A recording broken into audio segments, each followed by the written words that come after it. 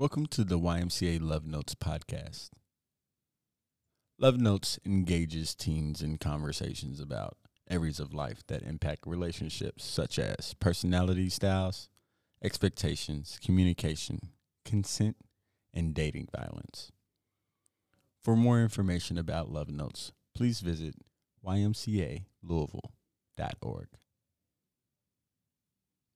Conversations, stories, and interviews recorded for this podcast are the express opinions of youth participating in the Love Notes program.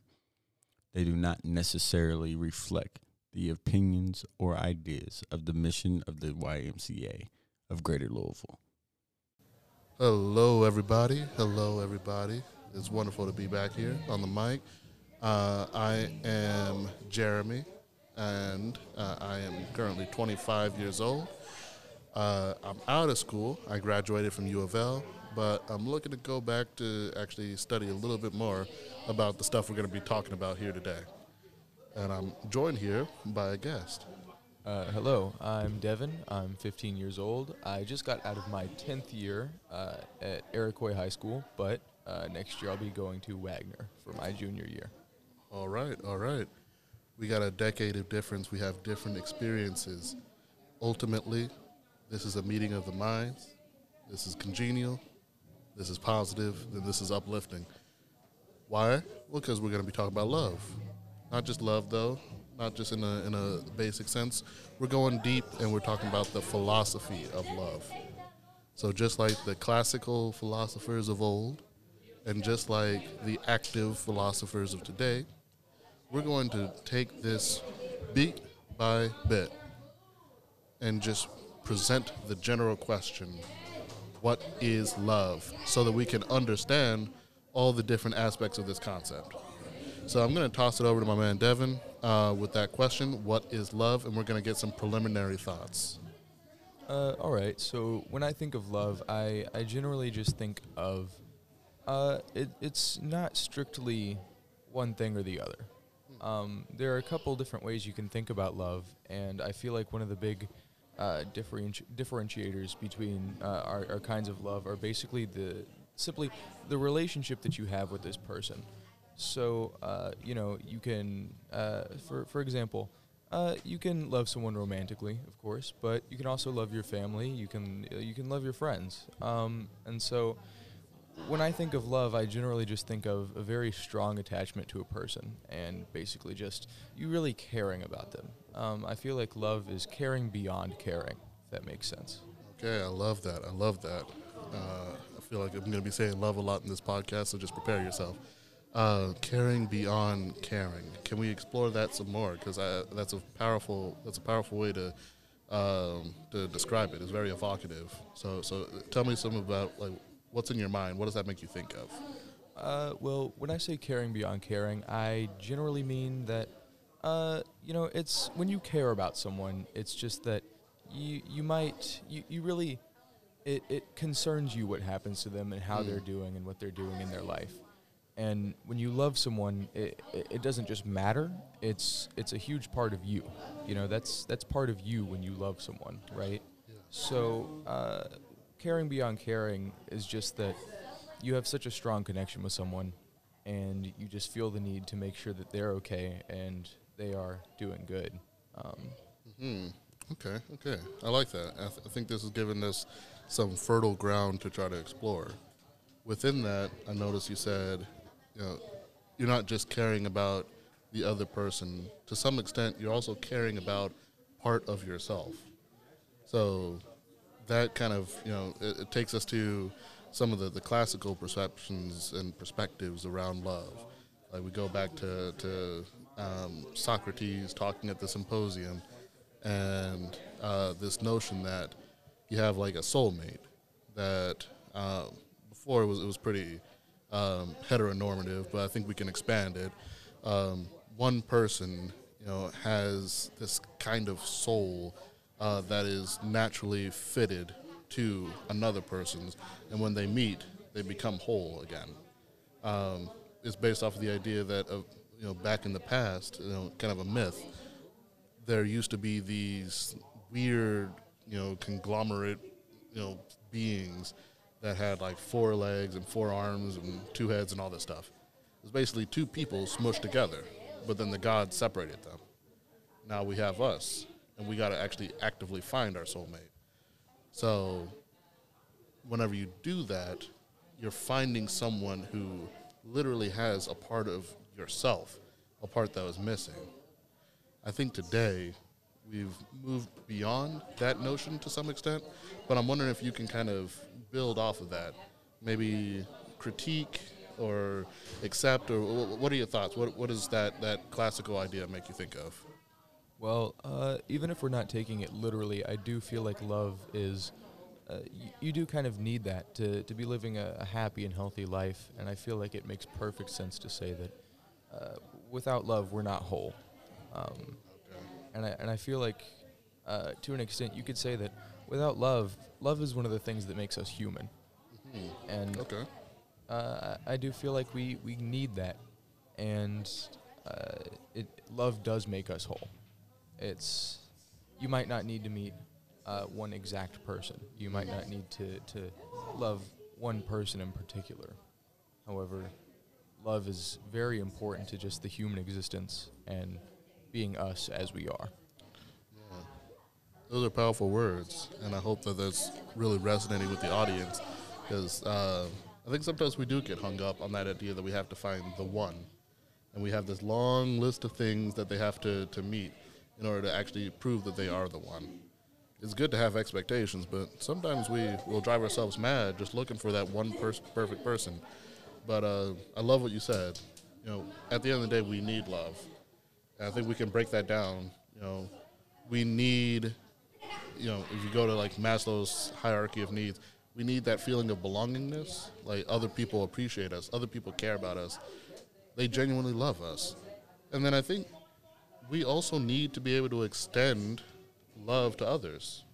You know, it's not enough to just be loved, but I think there's something about the human condition to where we do want to be able to have others that we can put ourselves into, that we can put our energy, our emotions into. It's like when people say human beings need projects, I think the project of loving others fully and openly is a huge part of the human, you know, basic need set. Yeah. So if we move kind of beyond that one perspective, we can get a little more complex with like, there's another philosopher named Martin Buber. And he has a famous text called, I believe, I and Thou. And he's just basically talking about, like, interpersonal relationships. But he adds a real spiritual dimension to it. And in some of his writings and in commentaries on his writings, there's some real beautiful stuff about love. Because ultimately they're trying to say, you know, it's not enough to love someone else as an object, you know, to have an object of your affection. They have to be fully realized as a person, to be their own subject. And then we're able to love them and all of their possibilities, not just our idea of them.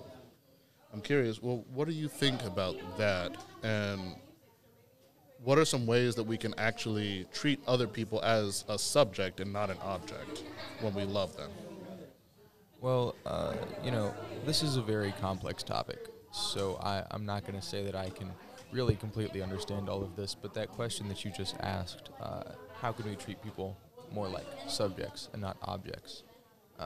I feel like it's very important to let people live their own lives and make sure that while they know they're loved, make sure that they also have the ability to love back and also just kind of be their own person, if you get what I mean. Yeah, no, I see what you mean. I think that's a huge thing, you know, being able to love back and just to mix the two things you said, to love back in their own way.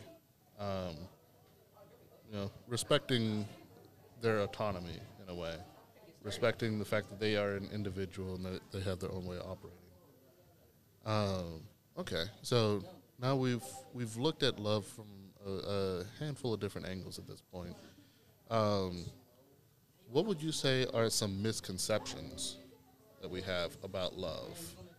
Sometimes it's helpful to, when we're understanding a concept, to see what it's not in order to get closer to what it is. Well, I mean, if I think about things that are incorrect when we generally think of the concept of love, it's not perfect. It's very messy, and it's not going to be ideal no matter what.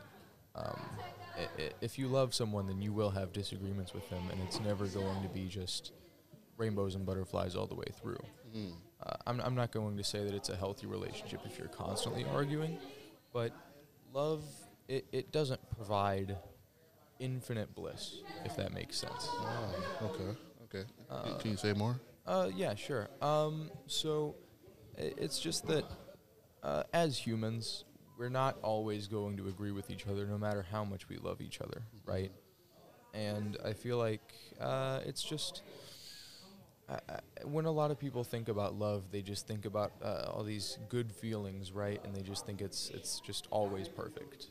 But love, it can even, maybe create some arguments between us.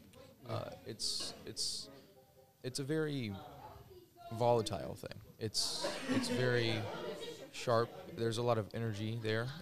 You could even argue that sometimes it's a little unstable.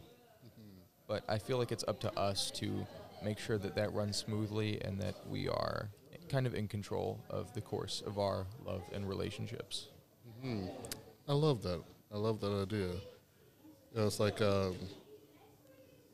over-romanticizing the concept of love, which feels weird to even say that statement, but it doesn't get us any closer to what love really is. If we're being honest with ourselves and with other people, when we love deeply, it seems like that can prime us for at least the potential of pain, as well as great pleasure. It feels wonderful to love someone, but when you love someone deeply, or when you love anything deeply, you can get hurt. I mean, all you have to do is look at the fact that sometimes when people get hurt, they shut themselves off from love because they don't want to feel that experience again. I think part of it is love can make us vulnerable because we start to share ourselves with others.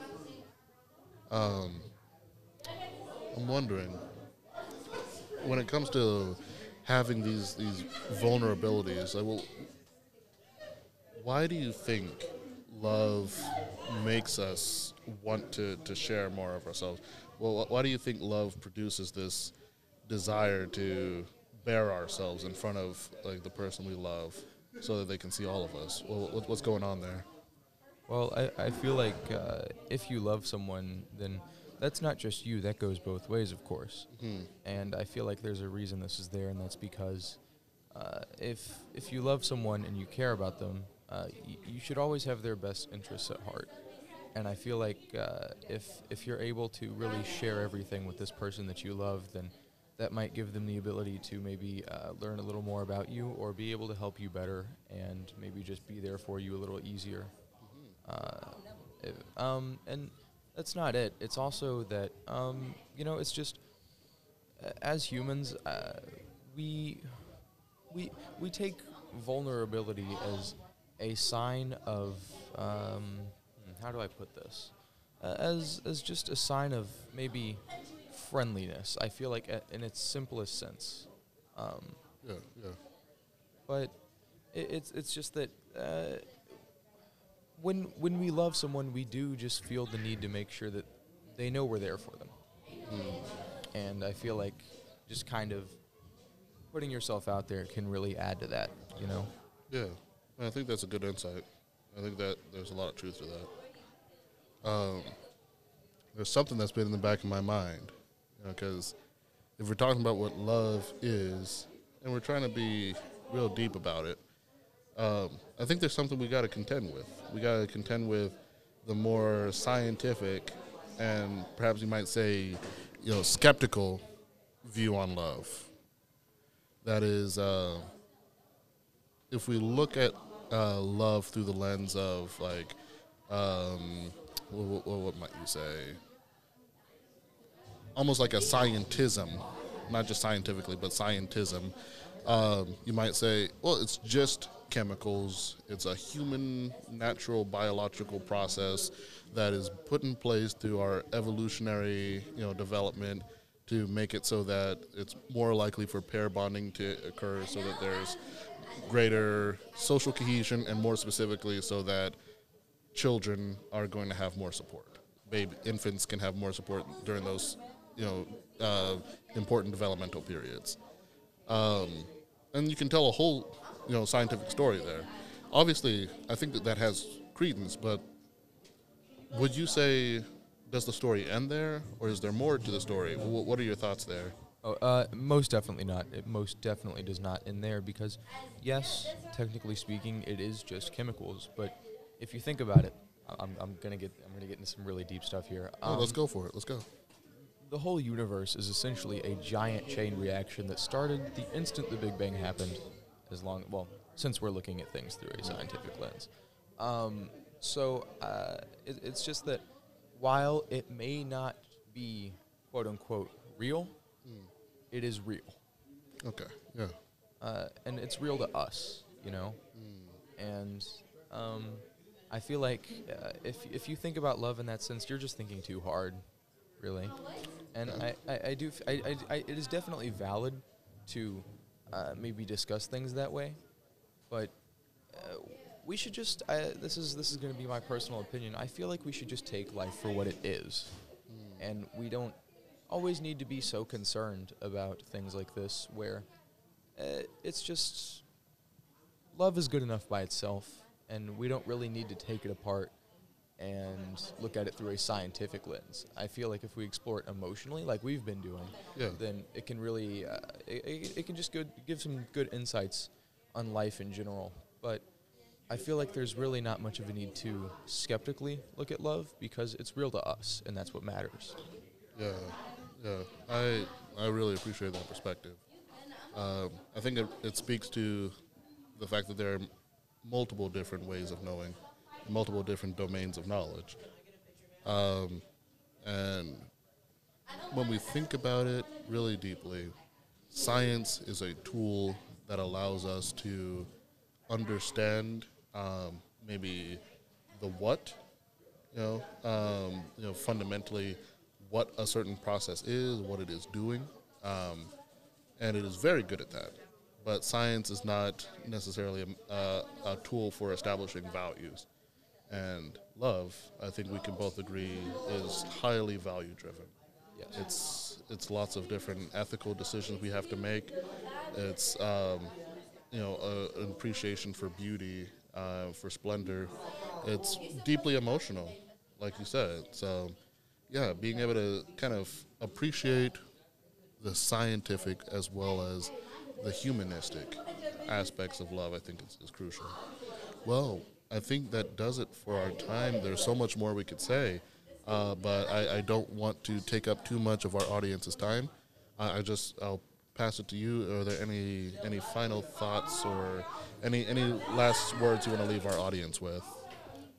Well, quite simply, I think that, like you said, there's so much here, and there's so much we could discuss, and I think I just want to leave it up to whoever's listening to this to maybe just try and think about this in their own way, Mm-hmm. and because I feel like this is a very good thing to think about, just so that you can have a little more, you can live your own life with a little more grace, Mm-hmm.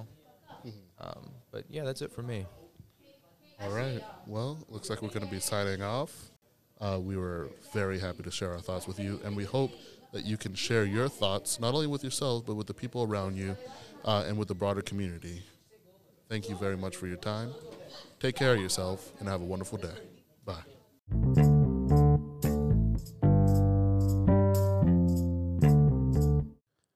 Love Notes is a grant-funded program offered to teens and young adults in our community. Love Notes is supported by grant number TP 1AH000264 from the DHHS Office of Population Affairs. Contents are solely the responsibility of the authors and do not necessarily represent the official views of the Department of Health and Human Services or the Office of Population Affairs.